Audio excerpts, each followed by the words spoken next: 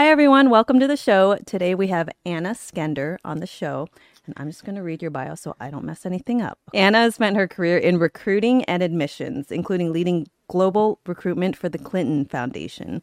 She is currently vice president of talent acquisition at a market-leading digital company and has continually helped grow the company 500% a year. She lives in Raleigh, North Carolina, with her two beautiful children, and she's currently bi-coastal as she spends 1 to 2 weeks a month in Orange County with her partner, who has also been on my show. He's a therapist, Mark Howerton. He's lovely. Yeah. And thank you so much for coming on. Thanks for having me, Christine. This is so fun. I'm really glad to be here. Thank you. Well, basically, her intro, we want everyone to know you're a high-performing boss woman, and we're here to talk about dating and relationships. Yes. And Mark has told me that what he really loves about you is that you are a high-performing, successful woman, yet you're very soft and feminine and receptive in your relationship. And I feel like a lot of women have a tough time with that when they are type A at work, shutting that off in their personal lives. I struggle with it as well. So I want to ask, how do you do that? Is that conscious?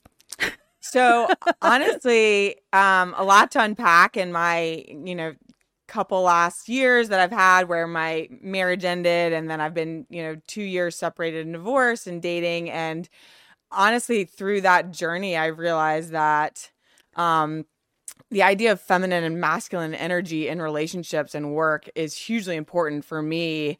And I actually think dating the right person helps you switch, and being with the right person helps you switch out of exec mode, masculine energy, workday, managing the children, managing social life, managing this. And if you're with someone that helps shut it down in you because they have the alpha energy to counteract your masculine energy, I think that's what has helped me be soft and think like, oh, I don't always have to be so hard. I don't always have to be type A. I don't always have to be so hard charging.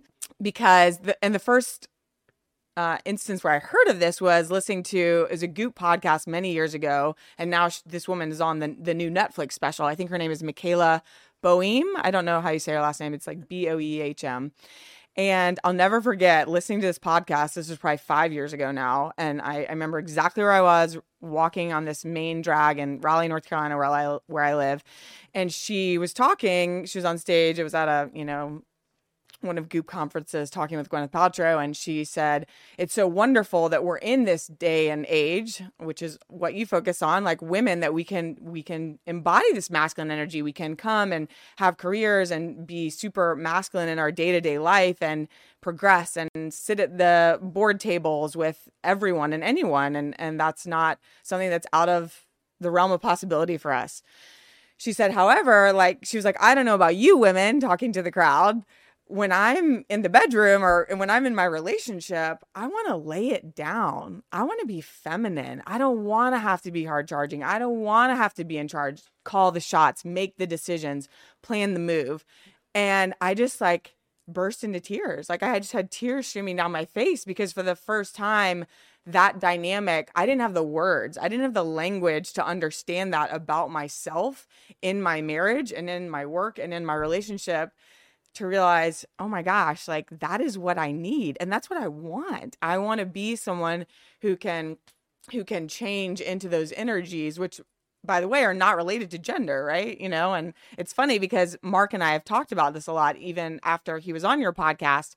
And we even called out, I am masculine in my work. He's feminine in his work as a therapist because he's constantly engaging one-on-one and being empathetic and sympathetic and caring for people. And his schedule is more laissez-faire, or some days he'll have 4 sessions and other days he'll have 8 or 9. His schedule is much more fluid, right? So his work is feminine. Mine is not fluid. It took a lot to be here today. I had to block my calendar. Meetings that I'm in are every day of, certain set hours, are very strategic, making calls, making decisions. I'm interviewing since I do talent acquisition. And so we're this really good combination where we both flip out of what our kind of professional energies call us into, because in our relationship, he wants to be alpha and I want to be feminine.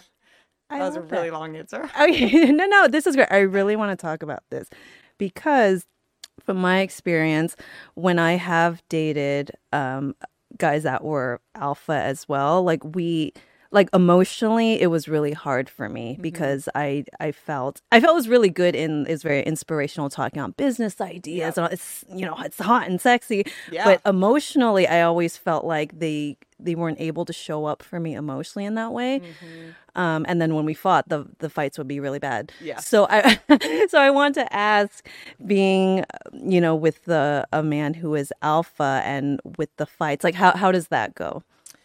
Yeah, let's get into it. So my ex-husband, Tim, who's absolutely wonderful, he is type A, driven, ambitious, very successful in his career, but he's a, more beta personality, and I am super alpha. And so one of the rubs from our marriage was it was too polarized. We were too far at the end of the spectrum of what our kind of innate natural state is. And so when you're younger, and I think I was even talking to some of my team members about coming on this podcast because some of them have been in similar situations where high performing type A alpha leaning women date beta men. At first it's really lovely, right? Because like you get to call the shots, like you get to say where you're going to lunch or what you're doing this weekend. And, typically a beta person like generally doesn't care because they're that chill or that easygoing, and or they like someone to call the shots and make the decisions, right? So that is nice, and it leads to like a low conflict situation typically, but then eventually there are breakdowns around that dynamic being too far at the end of the poles. It has been interesting for me coming out of my marriage to date. I've dated a couple people, like just a handful, honestly, in 2 years, and Mark, being my current partner, is alpha. I think that, to speak to what I just was saying, it's awesome that he's not type A. He's alpha, but he's not type A. So we're not constantly, we don't have that same energy around business and work. However, we are both very stubborn. And because I am innately alpha, even though I want to transition to feminine in my relationship, our fights are much more explosive and epic than when I was with my ex-husband who's beta.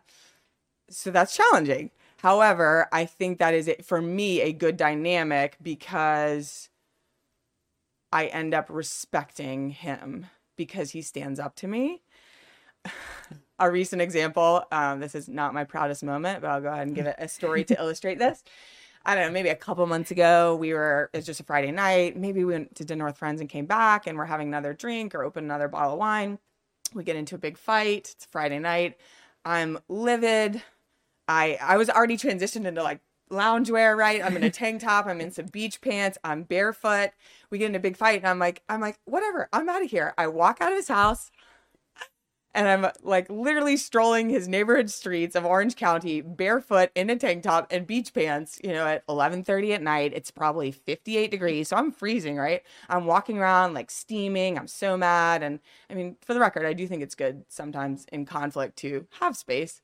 Yes. Maybe not in the bizarre way I chose to. With a sweater. Right. A little bit more thoughtfulness behind bringing the separation. And so I probably do a couple loops and I'm circling and I'm so mad and I'm wondering, like, when is he going to come after me? When is he going to come get me? Like, this is, bullshit. And so finally I come back to the house and I walk right in and I'm like, why didn't you come after me? And he's like, you did that in your own stupidity. And I was like, oh, you have to be kidding me. Like, you should have come after me, just like, and he was like, no, I'm sorry. And in that moment, I realized, most other guys, including my ex-husband, that I've dated or been with, would have come after me. And like the fact that he didn't come after me, it was, flabbergasted. I was like, I can't believe this. But then I was like, oh, I respect that, I guess, because that was a little bit dramatic for me to do that. And then I checked it with some of my girlfriends back home and I was like, can you believe he didn't come after me? And two of them were like, oh, my husband would have never come after me. And I was like, really? So I think that it's interesting. It's definitely more challenging for me in conflict, but then there's this like light bulb that goes off that's like, oh, but I like that I can't control you. Oh, absolutely. Like women, like we don't want a partner to be like steamrolled. Like that's not attractive. Right. It is not attractive, yes. right? And yeah, it's a tricky balance sometimes though. So with your ex-husband, was there a healthy level of respect or did that change over time? So first of all, my ex-husband Tim is one of the best guys on the planet. He's amazing. I respect him as one of my very best friends. I respect him as the father of my children. I respect him as the awesome co-parent he is. It was tough for the romantic element of our relationship. I Okay. think it was hard to maintain respect related to desire and Okay. romance. Okay. So I think that that was the breakdown, is that I think that I respect him, and I do respect him, and we're very close and we text and talk all day, to manage our two little cherubs. But in terms of romance and desire and that element of our relationship, I think respect eroded. Okay. And so it changed over time. Like in the beginning, was Yeah. it okay? I think so. I think I was too young and naive to think about I think I was too young and naive to think about the importance of that, you know? I think I certainly had no I mean, Tim and I started dating when I was 19, when we were sophomores in college, studying abroad in London. And God, I was so young. We got married when I was 24. So at that point, I had no idea about these ideas of masculine and feminine energy and what does that mean and how does that feed into your relationship on so many levels. And I didn't think about alpha, beta, type A, type B. I had no wherewithal. So I think I was just so young and I was in love, you know, and Tim is wonderful. And I don't think it was a conscious element that I considered of like, do I respect him? You know, it was more like, I love him. He's so cool. We're going to have this great life together. He's so kind and compassionate and so sweet to me. And we're going to have an awesome life, you know? In terms of desire, is it like what is it, polarity? Is it like aggressiveness? Like what was it? Tim and my polarity. Yes, yeah, yeah. Yeah, I think that again, I want to like equally own, you know, the dissolution of our marriage and that just romantic part. Because to be clear, like our relationship is very maintained in terms of partnership, friendship, deep affection for one another. And we very much operate out of even though we're no longer a couple, like we're still a family. Like he is still my family, the children, he and I were this 4-person unit. But I do think it broke down romantically because we're too far on the spectrum. So I have a very strong feeling that Tim needs to be with someone that is not as alpha as I am, like somebody that's more middle, Okay. that won't kind of overtake or overpower and like allow him to have more space and room to like be who he needs to be and give him space to step more into it. I think that, I Okay. mean, That I makes think sense. that I, you know, like snuffed out even an opportunity because I'm such a big personality and I'm such a force that if no one pushes back, I'm like, I will take up all the space. When did you start getting into personal growth? That's a great question. During your first marriage? I would say, well, I've always been into physical fitness, that's for sure. And then I was super Christian. So I think for a long time, like any ideas like mental wellness or prayer meditation was related to that. My father's a minister. I think it's more been in like the last, I would say 3 to 5 years that I've more pulled away from what I would call kind of religious related wellness to more, you know, balancing my chakras, yoga, acupuncture, you know, thinking about different ideas that are not related to religion that have to do with figuring out who you are outside of the paradigms or the programming that you were raised in.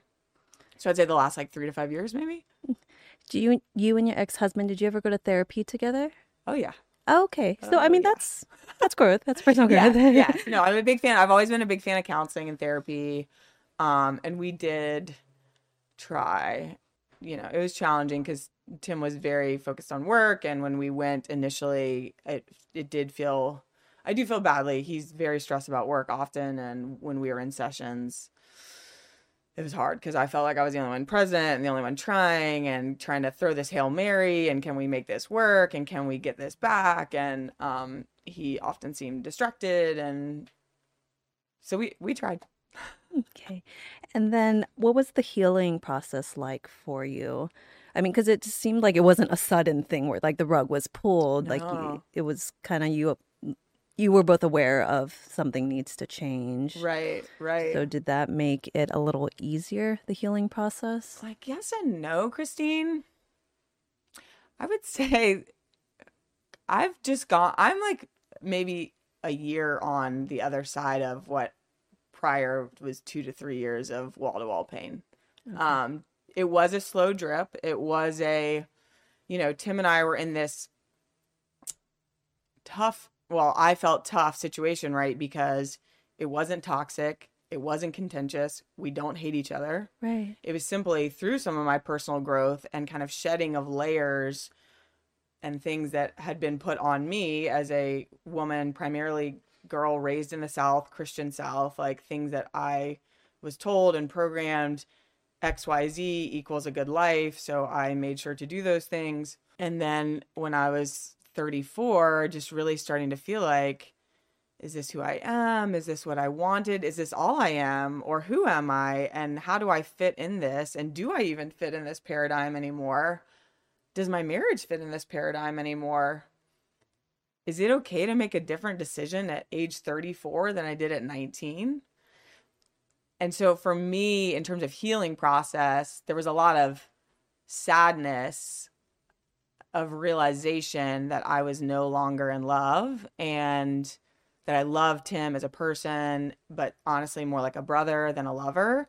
And it took me a couple years to get to the point of saying, it's okay if I make a different choice at 35 than I did at 19 or 34. And I'm going to be okay. It's going to be hard. It's going to be awful. And it was awful. I mean, we're college sweethearts. We have all the same friends. We lived 5 places in 11 years after college. So we left a little bit of our hearts and built amazing friend groups in many cities across the US. And Tim and I are this, dynamic UNC Carolina couple that everyone is devastated. All of our friends across the country, our core friend group from college, our parents, our families, both of our parents have long-standing 40+ year marriages. So it was super painful for me to make the call that it felt okay and that I could have grace with myself to say, my life isn't going to be over if I end this marriage. Like, it is okay to say that this marriage or love with Tim is not broken. It's not broken. It's not failed. It's just complete. Like, we're done. It's okay to have chapters in a really long life, which, by the way, we're living forever because we are all now like connected to our wellness and health. And so I hope Tim and I both live another 60 years, right? Which is not unrealistic. And getting to a place where it was okay to say, it's all right that this is this beautiful chapter in our 20s and 30s. And so it was a couple year process for me, Christine, of coming to peace to make the decision, to make the call. Many discussions with Tim, many discussions with a couple core best friends, my own therapist, listening to tons of podcasts, reading books. I started like almost obsessively talking to people who had divorce in their life at all, because I don't actually have that many people with divorce in my life, which also felt really scary. So I would talk to like direct reports of mine that their parents were divorced. I mean, it's probably funny if you could go back and watch the real tape, the game tape of it. I'm like, so how old were you? What was it like? How did you feel? Are you okay? Yeah. And they're like, yeah, I'm okay. Like, I'm good. Like, my parents are good. I'm like, really, are you traumatized? I asked obsessively anyone who had been divorced, their parents were divorced, their uncle was divorced, anyone. And so I came to the decision and then made the call. So I feel like through that journey, a lot of the sadness and healing was kind of happening as I was coming to the realization. Now, once we publicly separated and went public, it was awful. It was absolutely awful. Just because so many people were hurt and disappointed and upset, and it was just awful. Telling people, I occasionally, like my next door neighbor, who's one of my best friends, Mary, I remember we went on a walk and I went to tell her, And I mean, just the look on her face, like it just sunk and she went like white. And they're some of our best friends. And I was like, you know what? You look really upset. You know what? We're going to stay together. Like, this is a bad idea. Like, I haven't thought about this for the last 2 years. I don't want you to be upset. And honestly, after that, I started emailing people. I wrote a long email about like some of what I've just told you about, the journey I was on. Yeah. And I just like shot it off to people because I just didn't have the emotional energy or time to call or FaceTime or connect with so many people in my life across the US that I really love and that really love me and Tim. And so that was healing for me to like feel like I could say everything and say it in a way that I got out the points I wanted to around the thought process, because I didn't want people to think that this was a snap decision or it was callous or that we were this like toxic, cantankerous couple, because we're not.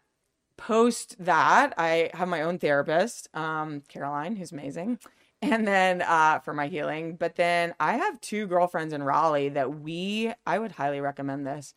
We get up early in the mornings, and most mornings, I mean, it's sad now that I'm out here a lot, but and we walk 4 or 5 miles at like 5:30 in the morning. When you have female friendships that you have that dedicated space, that sacred space every day before your day even starts, and when you spend that much time weekly together, I mean, I'm talking 4 or 5 weeks of 3 girls walking super fast, 4 or 5 miles through the heart of Raleigh, and we just gab about everything. There is so much space to share and go deep and heal and like let people see like the deepest parts of yourself that you're really afraid to let even a good friend that you see a lot. And so I would say between my counselor and then my 2 girlfriends, Ashley and Carla, who I walk with, they were my 3 kind of most, healing guides through the time, and could really, and just held a lot of space for me and all 3 created safe spaces for me to move through the pain and sadness and to move on. Did you do anything else? Because you mentioned like chakras and things. Like, did you spiritually do anything for healing? I mean, I do have a woman in Raleigh who balances my chakras and does Reiki, which I love and I'm a big fan of. One of my good friends from when Tim and I lived in San Francisco, she's from Orange County as well, and she's in Buena Park, and she does flower essences. Okay. What is that exactly? So she works with flowers, and they get crushed into like tinctures, and she makes formulas based on properties of flowers and sends them to me in the mail, and you take it like a dropper under your tongue. Oh, okay, cool. No, I love it, because when I was going through my healing journey, I was just open to trying I will try anything. I know, yeah. Yeah, I had like a shaman. Well, she was clearly born in like LA and like changed her name to something else. And she was like spitting water on me and stuff. But I was just like open. I'm like, you know what? It might do something. It might not. But I just think as long as you're trying and actively, I want to heal, instead of, I mean, some people, they don't even go there and they just start dating again. And it's, Mark and I talked about this on his episode. Well, a lot of men, I feel like, I don't want to generalize, but they're less likely to dive inwards first before. Oh, 100%. And women were a little bit more with it to be like, we're connected. I feel hurt. I'm broken. And you know what? Like, a dude is not going to fix this. Someone who will spit water on me and like chant over me, that might fix me. I am here for it. I am here for flower essences. I'm here for chakras, Reiki. What else have I done? I mean, I met with a woman who's like clairvoyant. My good friend Carla, I just mentioned, connected me to this woman who's like a real intuitive and like went deep into my birth chart. So I've gotten big into astrology. I mean, my birth chart, what she pulled, it was funny because when Mark and I started dating, I sent him the PDF of it. And he was like, oh, well, you knew this woman. And I was like, Mark, I had never met this woman in my life. And he couldn't believe how spot on her going into my birth chart and like talking through pieces of that. So I'm like super into astrology. Is he into astrology? He is a little bit. I mean, he loves talking about how he's a Leo. Okay. We're a challenging astrological match because I'm a Taurus and he's a Leo. So okay. That's tough. Okay. And I'm Leo ascending, so I'm like a fiery Taurus. So it's fun. What about psychics? Like, is he, because I feel like most men, like, at least my guy friends and my husband, they're not really into No, psychic we haven't talked about psychics, but he did a or session with clairvoyant? Maria. I had The Maria do his clairvoyant? birth chart, Oh, and he was okay. really into that. That's cool. And so yeah, when he came to Raleigh once, Maria did a session with us and going through his birth chart. And I mean, it's crazy how spot on. And like, there are certain things about, your past and your future and current and things that you have to work through that it really is bizarre how much the astrological chart, your birth chart, can predict, know, tell about someone. I love that. I love what you're sharing about your marriage, your ex-husband. Just because, I mean, there's, you hear a lot of stories of like when the other person is just like a crap ass person or they're Yeah. abusive and you leave and, those marriages crumble. But I think sometimes it's harder when it's like they're a lovely person. Right. You have set up this lovely life. Yeah. Nothing's technically like wrong or bad, but Right. it's just you've grown. Yes. And that pain and that decision of leaving, I would think sometimes is harder Yes. than if, I mean, because it's a clear decision if someone's treating you like crap, like, Yes. this is the right decision. I'm going to leave. But just like, oh my gosh, like I think this chapter is closed. Right. No, you're dead on, Christine. It was agonizing. I for a couple reasons. One, I of course had this sense of there are so many women who would be perfectly happy in my marriage. Yeah. Why am I being such a brat? Why do I want more? Why do I feel like I need something different? Like I'm so selfish. Like what's wrong with me? I just need to be quiet and be okay with this. So that's one. Two, I worked very hard to create the life that I got. I mean, as a type A driven woman, we had moved to New York City when I was 16. I wanted to go to UNC Chapel Hill, which is more challenging to get into out of state, but I was hellbound that I was going to go to UNC. That's where all my family went. I was going to go to UNC. I was going to find my husband there. I was going to be married by the time I was 24. I was going to have my first kid by the time I was 30. A boy, by the way, who looked exactly like my husband. All of that came to pass. I was going to have my second child within 2 years after having my first child. So I had my first kid at 29, my second kid at 31. And then we land in Raleigh and buy a house. We hadn't bought yet because we were urban and bounced around. And it was, it's sort of embarrassing. So a lot of my story is very cliche, but it's like I got through everything that I wanted. And then I was just sitting there and I was like, is this how it's supposed to feel? Like, is this it? Because I worked very hard to get all of those pieces and to get this picture perfect family. So it felt agonizing to think about all my hard work for the last decade plus, to get exactly what I wanted. And then being like, oh, Anna, it's okay if you want something different today than what you wanted when you were 18. It is okay to change. And then lastly, one of my favorite podcasts the last 5 to 10 years, maybe it was 5 years ago, it was actually a Goop Fellas podcast. Did you ever listen to any of those? No. So it's two men. It was Goops, but there was for men topics, male topics. And the two guys, I can't remember. I think it was Dr. Will Cole, and then I can't remember who was the other host when they were doing it. Had on this New York City divorce attorney named James Sexton. Have you heard of him? That name sounds familiar. So he wrote a book called How to Stay in Love. Okay. And it's cool because he's a divorce attorney in New York City, and he's now written a book about how to stay in love because he deals with high power couples in New York City that are divorcing. He himself, by the way, is divorced. He was married 10 years and has 2 boys. That podcast came when I was in the process of making the call of whether or not to leave my marriage or to say, hey, it's okay for us to be co-parents and friends and we don't have to be lovers and married anymore. There are so many nuggets that I think about on a weekly basis from that podcast. One of the things he said was marriage is a very specific type of arrangement that you have to actively want to be in. And that just stuck with me and like rung true in my heart and my mind because I'm a very authentic person. I want to live out loud. I want to be honest. And I just knew if I'm going to be in a marriage, that's a big deal. That's a very specific thing to be in. And I don't want to pretend that it's okay to be in a marriage, which I think is a wholly committed arrangement, if I feel like the person I'm in this marriage with feels more like my brother than my lover. And I think it's sad. I think a lot of people don't hold the weight of marriage as this very specific arrangement that you have to actively want to be in. So many people, I think, put it on cruise control and are like, cool, this is just what happens. Like, you get married and like maybe love and romance waxes and wanes, and maybe that's okay.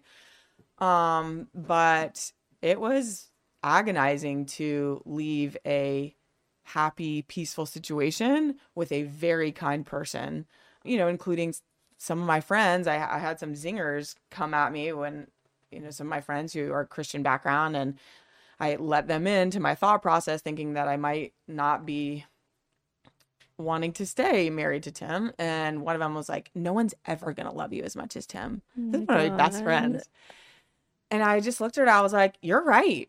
Like, you are probably right. But I've got to make this call with the like rolling the dice. And I'm going to roll the dice, even knowing that, I could very well find no one again who will love me as much as Tim does or does. You're right. But I'm going to roll that dice, because I'd rather do that than stay in this marriage pretending that I'm wildly in love and happy and that this is exactly what I would want in a partnership. I'm not going to pretend. Live your truth. It's, I mean, that sounds so cliche, but I'm big on truth. Yes. Too. Yeah. It's just so uncomfortable to live a lie, and long term, it's painful. Yes. I think it's so painful. Unless you're a woman, like you're passionate. You want to go deep, right? You're just not like a cruise control person. Right. So I really commend you for doing that. And I love talking to divorced people because, no, honestly, you guys give the best advice. This is life experience. There's so much wisdom that comes with that, and like bravery.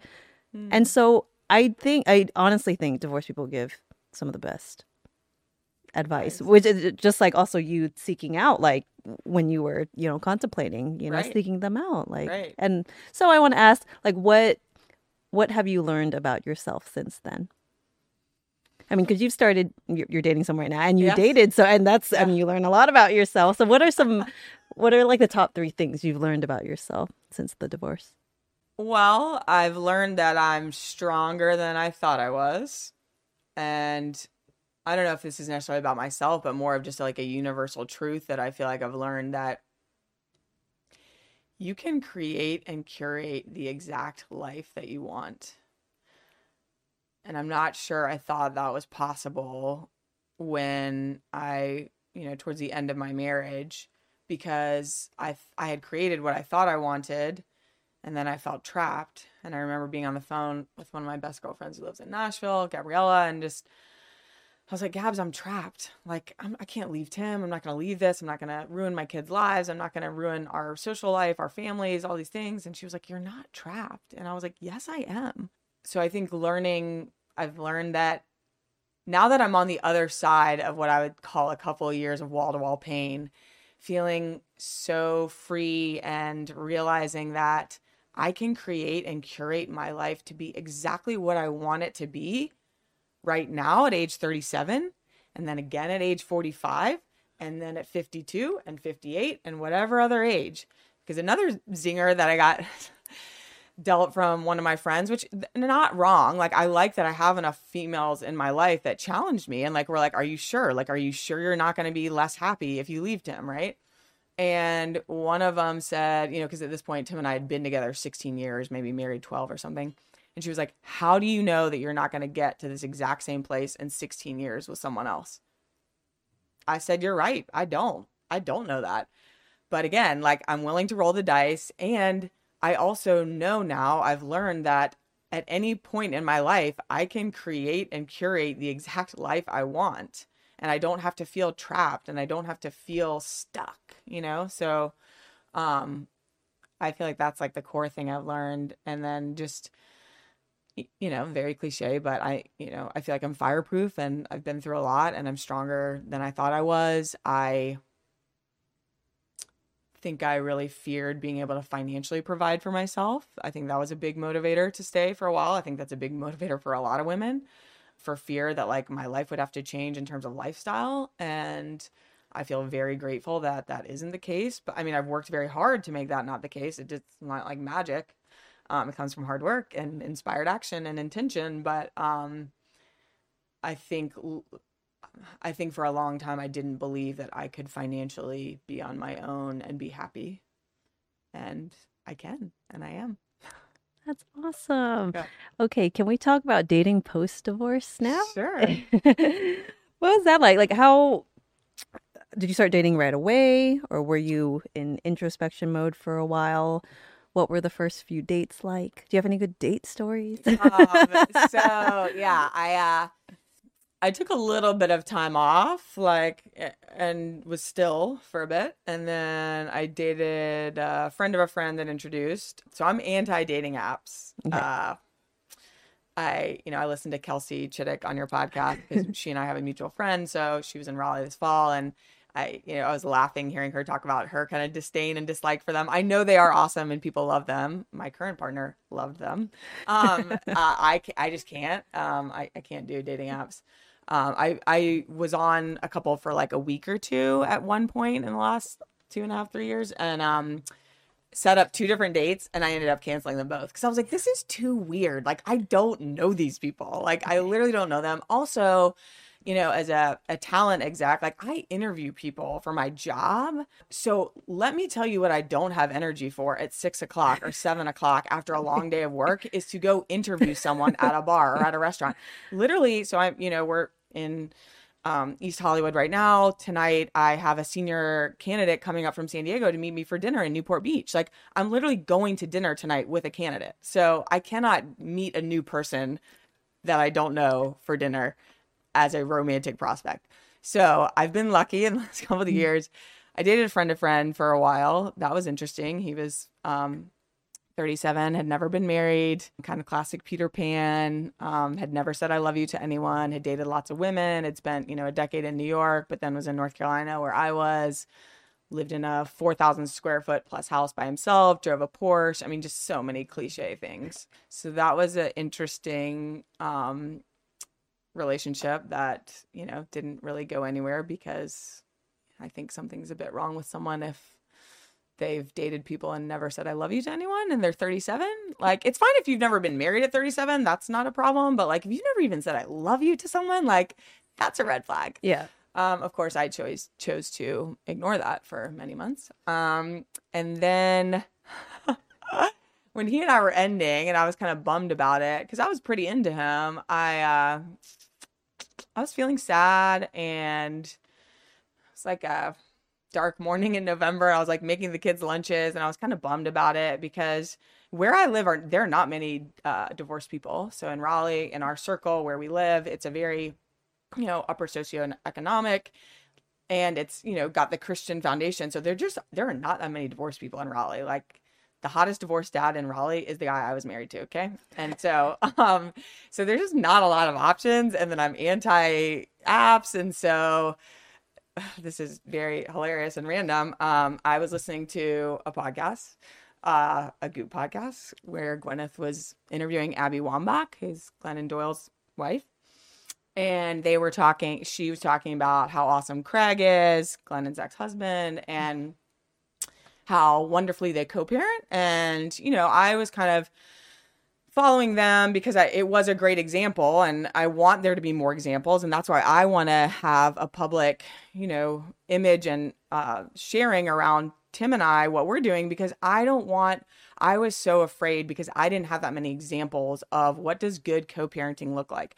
What does good look like in terms of still being a family, even if mom and dad are no longer a couple? Like, is that possible? So, the quote, you can't be what you can't see, right? My Marian Wright Edelman, I think, like, I needed examples to see that Tim and I could do this that would help me be brave to say, okay, it's not the end of the world. Like, you can still do Christmas and Thanksgiving and children's birthdays and all the things together. It doesn't have to be this horrible thing. And so obviously Glennon and Abby and Craig have been a really good example for that publicly. And so I had listened to tons of their podcasts and, tracked their story and her book and everything. And I was just sitting there. I was feeling sad about that other relationship ending because I was, I couldn't see the forest for the trees. I wasn't acknowledging the red flags. And I was just feeling sad making the kids lunches, and Abby was talking about how awesome Craig is, and I'd heard Glennon talk about how awesome Craig is, and I was like, okay, like, this guy's so awesome. You know what? Like, I'm going to look him up on Instagram. I kind of remember it. He was hot. And so then I looked him up on Instagram. This is like November of last year, not this past November, year before. And I direct messaged him. I was like, you know what? Screw it. Like, I'm going to direct message him and just be like, I think it's really cool that you allowed Glennon to share your story so vulnerably, so openly, so honestly. Thank you for doing that. Like, I've been separated from my husband for about a year. We're trying to do what you guys do. I was like, whatever. Like, I was in manic, like, get ready for school, get ready for work, making lunches, like, da-da-da. Like, shoot that direct message off to this guy in Naples, Florida. And I'm like, whatever, blah, blah, blah. I'm like going through my work day. And then we were having like a strategic offsite, actually. And so I was in meetings. And then I, go to my Instagram at some point in the afternoon. We had a break. And I was like, he wrote me back. I was like, that's so nice. And then we started messaging. And we just kept messaging like a little bit every day. And we really enjoyed each other's company, messaging back and forth. And 10 days later, he flew to Raleigh and we hung out all weekend. And then we hung out for 3 months by flying back and forth between Raleigh and Naples. I love that. That's super romantic. And I like that you just, it's bold, but just like, just message people. But did anything come up with, because I feel like if you've been married a while and then you're single again in your late 30s or 40s, it's kind of like landing on a new planet. Like, who am I now that I'm dating, right? Yeah. So did you notice anything come up for you, like attachment styles or, anxiousness or sensitivities around rejection? Was anything new for you? What was new was getting to date again and have the awesome freedom of getting to experience people and experience traits of men that I did not have in my marriage, and to be like, oh my gosh, this is so nice. This is amazing. Like, you mean you're taking care of me? Like, you did something for me? Like, that's never happened. So I don't know if I've explored or like I found something new about myself. It was more, it felt fun to feel like I was back in the game and getting to make calls around like, oh, this is a non-negotiable now. Like, I need this. I need this. I need this. I need this. And it was, there's nothing more fun than like the first kiss with someone or the beginning stages of dating. I mean, like, how fun to be like back in that. I mean, if anything, I've had a great time. So yeah, it's been more, I would say, enjoyable to experience new dating situations or partners or people and be excited about getting to make a different choice for second half of life. And with your current partner, how did you guys meet? Mark and Craig are friends. Oh, okay. Yeah, so it's really funny.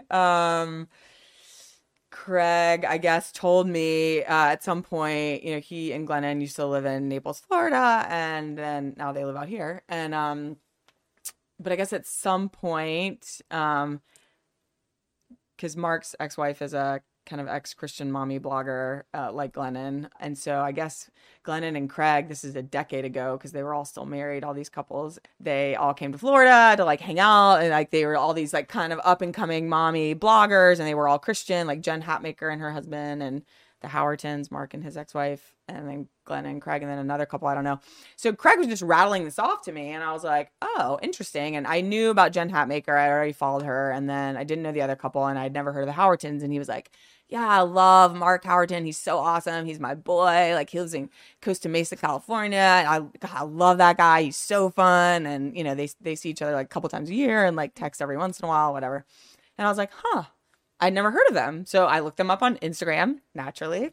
And I saw like, cool, they had pictures together at Thanksgiving, at Christmas, at this, at that, all these kind of things. And so I was like, oh, cool. Like, I'm going to follow them and have another example. Because at that point, I didn't have many examples outside of Glennon and Craig of couples that were doing family, even if mom and dad were no longer a couple.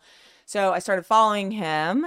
And then Craig and I fizzled out because just logistically it got too much. I mean, it was 2 flights. It wasn't a direct flight, Raleigh to Naples. We had hung out for 3 months, had a lot of fun. He was changing jobs, preparing to move out here. Like, his girls' soccer tournaments were happening every weekend. So we ended on really good terms. He's an awesome guy. And then maybe like a month or two later, I was coming out here to Palm Springs for my birthday. Oh, so Mark followed me back, which I was a little bit confused by. I was like, I'm like this divorced mom in Raleigh with a private account at the time. I'm like, why did he follow me back? I was like, whatever, fine. He saw the picture, like, she looks cute. Yeah. So I was like, okay, whatever. Like, this guy can follow me. That's fine. And so then my aunt and uncle used to live out here. They were in Hollywood Hills for a decade, and they have a vacation home in Palm Springs, which I had actually never been to. And so I was in another period of just taking time off, like March of last year, March, and then into April. My birthday's in April. And I was just really going inward. I was doing like manifestation journaling, trying to call in what I want, and like really going inward and doing a lot of journaling and just alone time, being still. And I just had this bug, even, it was COVID, and like everybody, we were just getting vaccinated around that time last year, everybody.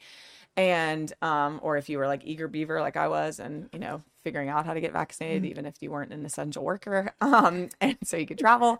And I was just like, I've got to get out of Raleigh for my birthday. I've got to go somewhere. So I emailed my Aunt Philippa. They live in DC now. And I was like, Philly, is there any chance your Palm Springs house is open? I would love to just get out of Raleigh. I need to go somewhere different, like really different, where like the geography is different and the climate, and I just need to get out of here. I need to like shake off. I mean, you love to travel. Like, it's just, you shake the dust off your soul and like get into different headspace.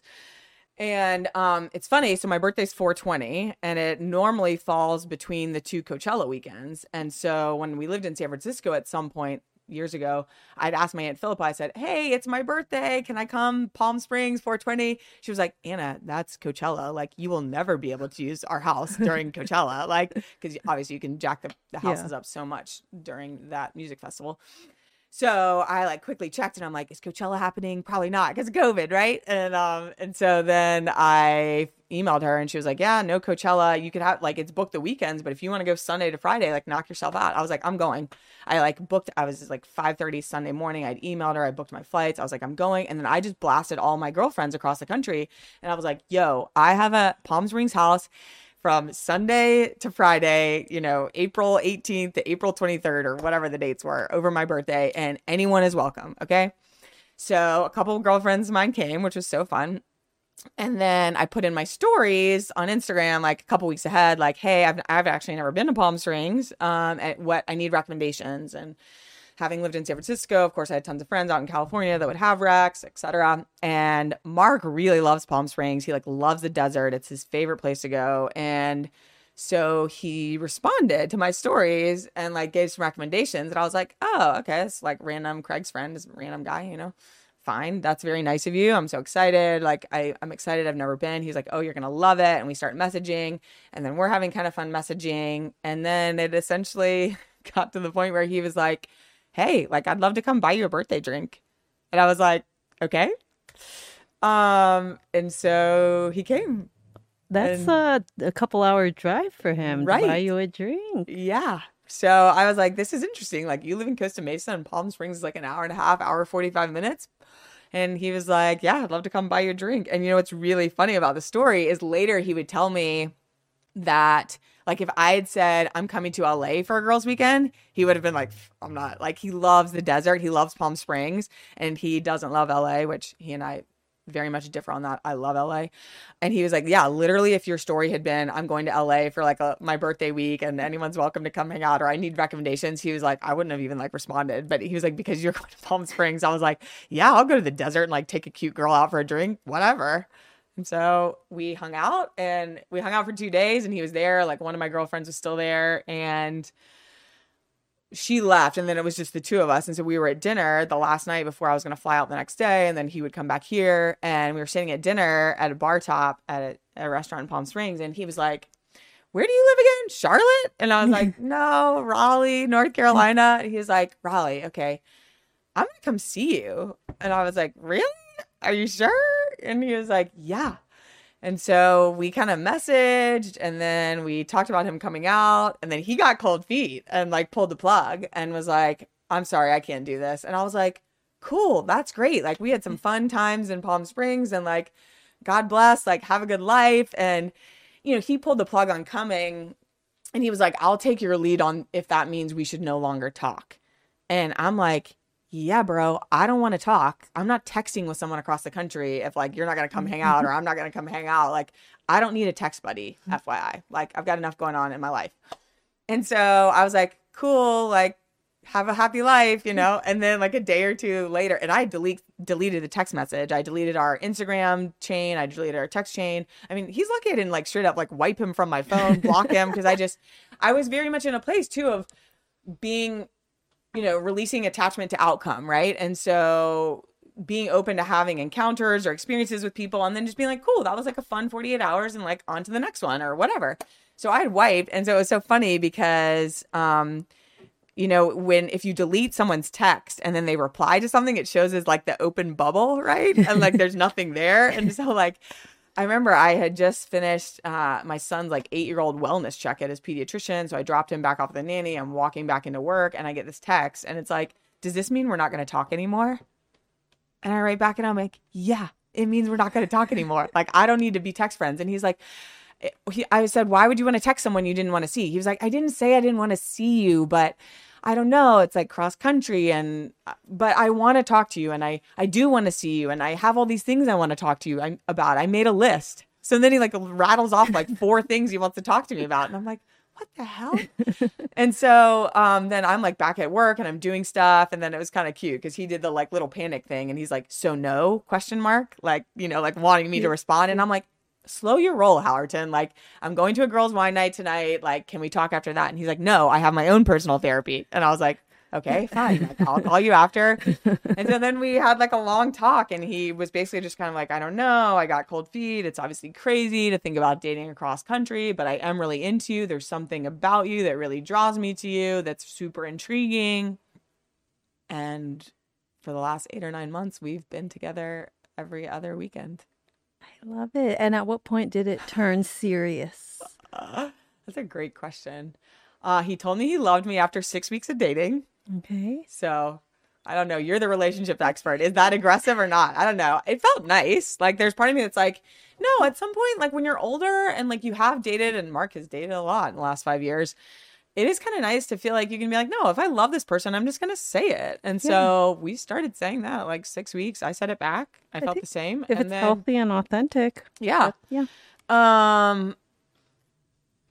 You know what? I don't know if there was a point when it turned serious. It just like we just kept booking the next flight and the next flight and the next flight. And I mean, as you can imagine, sometimes when we get in fights and conflicts, the stakes are high because we don't live down the street from each other. Like it's a big deal. We're crossing a lot of things to make this happen. And you know, it's interesting. One of the things that I learned from my marriage that I think is huge for sustaining long-term relationships is the very first time I heard Esther Perel was on a Goop podcast. And again, it was like one of these moments where I heard it and like tears just started streaming down my face when I was on this walk by myself listening to it, because again, I didn't have a lot of the language or words around why I was so unhappy in my marriage or what had gone wrong to make me feel so unhappy. And, you know, one of the things she says often is, don't ever stop being curious about your partner. The minute you stop being curious, you're dead. Like it's over. Your partner, you don't own your partner. They're on loan with option to renew is one of my favorite things that she says. So Mark and I use that language all the time. And, you know, it is one of the benefits of both being divorced people is like, we both know that like it can go sideways fast and things can get hairy and go wrong and mess up and go in this direction like really fast. And if you're not intentional about moving to repair from an injury and moving to reconciliation in like a healthy amount of time, you're going to create, you know, breed resentment and all these things. And we just don't have time for that. And we've like lived enough that we know not to do that. But essentially after we have big conflicts, we kind of look at each other and we're like, all right, you want to renew? Like we use that language all the time. Like, and we say that to each other, like after we've had a big fight or a big conflict. And it's just one of these crazy things where there hasn't been this moment where it like got serious. It's just, we kept booking the next flight. And then every time we have conflict, which is, you know, not irregular. I mean, it's not an unhealthy amount, but it's not it's not a part of our relationship, that we at the end like look at each other and like, okay, we're gonna re-up or we're gonna renew. Like, you want to keep going? And so far we both said, yeah, we want to keep going. And as you can imagine, it's actually really lovely to be in this space of dating someone across the country, because we get tons of side eyes, crazy looks, people being like, what? Like, what's going to happen? What's the end game? Who's going to move where? And to be in this space of being like, we don't know. And is it ever okay to be in a life situation where you don't know the answer? You don't know the next step. We don't know how it's going to work. I find that really lovely to just be like in life and in flow and just like, I don't know what's going to happen. Like we're pretty serious about each other. Like it's serious. Do we know how it's all going to play out? No. Is that okay? Yeah. And also, I mean, a little bit, you probably won't be surprised to hear this. Anytime I tell, especially a female, what our situation is, that we're 1 week on, 1 week off, people are like, that's amazing. Like, especially women are like, so like you're with them for like a week and then you're alone for a week. That sounds great. Like, that sounds actually ideal. And in some ways it kind of is. It kind of is. Yeah, I totally get it. I feel very lucky that my husband and I were pretty equally independent. So we feel like we give each other enough space. Like, you do you, and then we'll come together. And it's never personal too. Like, I'm very grateful that we have that ease, that it's there's a natural rhythm to that. Yeah. And my mother also has this setup where she sees her partners only on the weekends, and it works out lovely for them. Right. And it's just so nice that there's these new ways of being in a relationship, that it doesn't have to be like, some people might think like, oh, there's something wrong because I don't want to spend time with him. The other night with my husband, I was just like, it doesn't mean I didn't love him. I just like, I wanted alone time, and that is okay. Yeah. And yeah, honestly, being like a week to yourself, it does. It sounds really appealing. I can see. Yeah. I mean, why because it there's sounds appealing to a lot of also women. like this idea of like fire needs air, right? Like fire, desire, like stoking desire. It has to have air. Esther says that. It's like, you tend to, if you want to reignite attraction, or she asks like people like, when do you find your partner, when you feel most drawn to your partner? Right. I said normally when there's some space between us. Yes, exactly. I love that. So what are your favorite things about Mark, your current partner?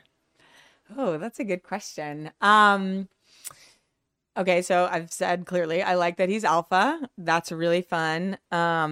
He has a high value for adventure, which I love, and a high value for travel, which I do as well. He's very kind.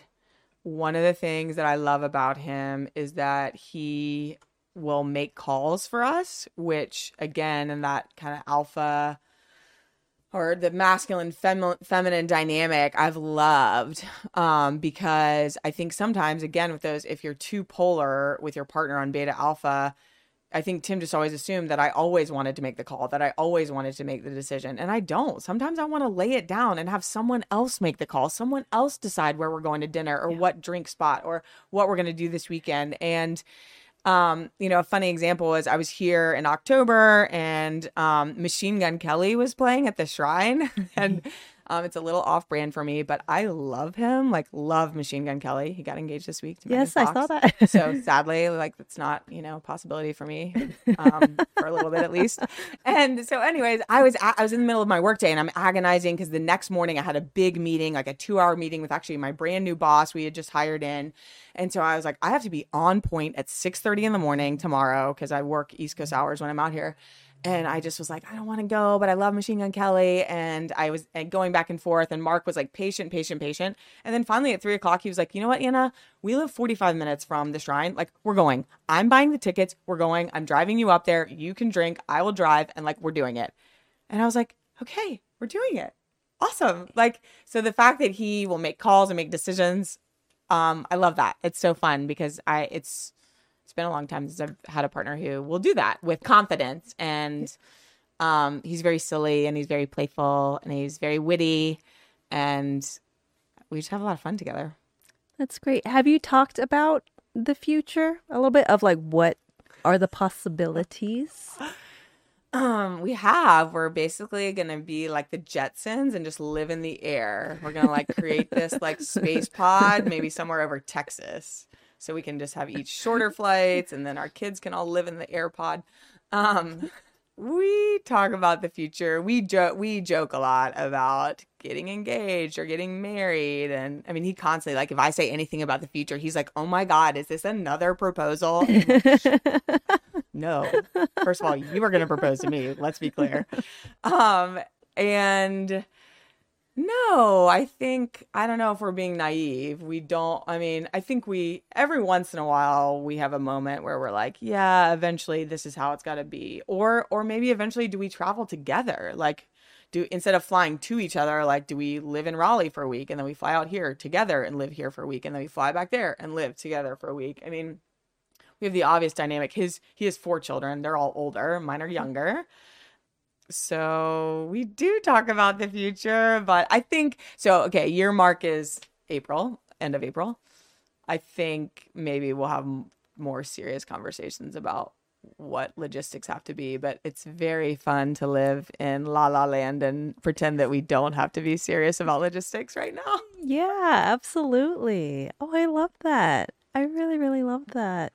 Well, thank you so much for coming on and sharing your insight and your experience. I'm like vicariously like living through you I do that with my single girlfriends who are dating. I'm just like, oh, what's a date like? It's so fun. Yeah. Thank you so much for having me. And it's funny you say that because in these last couple of years, most of my friends are married in Raleigh. They're like texting me on the weekends, like my non-regular walkers that I walk with during the week. They're like, can you walk? And like sometimes we'll end a walk and they're like, this has been better than a podcast. Like I am living vicariously through you. And I'm like, okay, cool. Like I feel like I'm like the, court monkey for Raleigh of like all these married women are like, what was your weekend like? Yes. What did you do? And like one time, one of my girlfriends, I, gave her all the details of a weekend that I've had in the last couple of years. And she's like, oh my God, that's like from the movies. And I was like, I know. Isn't it awesome?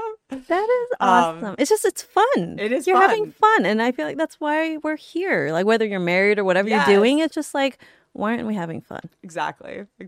Thank you so much for having me. This has been a blast. And I really love your work. I, first heard you on Mark Grove's podcast and immediately was like, this woman's awesome. And I started following you and then I've been following you. And so I feel so lucky to be here. Thank you. Well, thanks. And if anyone would like to send you a message, what's the best way for them to reach you? So I am on Instagram and I have, a bit of a bizarre handle. So it's _ Anna, ANNAELIZ_. So Anna Eliz is the handle in between 2 underscores. Got it. I'll put it in the notes as well. Thanks. Awesome. Thank you, Anna. Awesome. Thanks, Christine. Thank you for listening, everyone. If you've enjoyed the show, please give it 5 stars and write a review. It helps my rankings, and I really, really appreciate it. And if you're interested in my book to read or gift to a friend, it's called Show Up, Finding Love for Independent Women, and it's available on Amazon. Have a great day.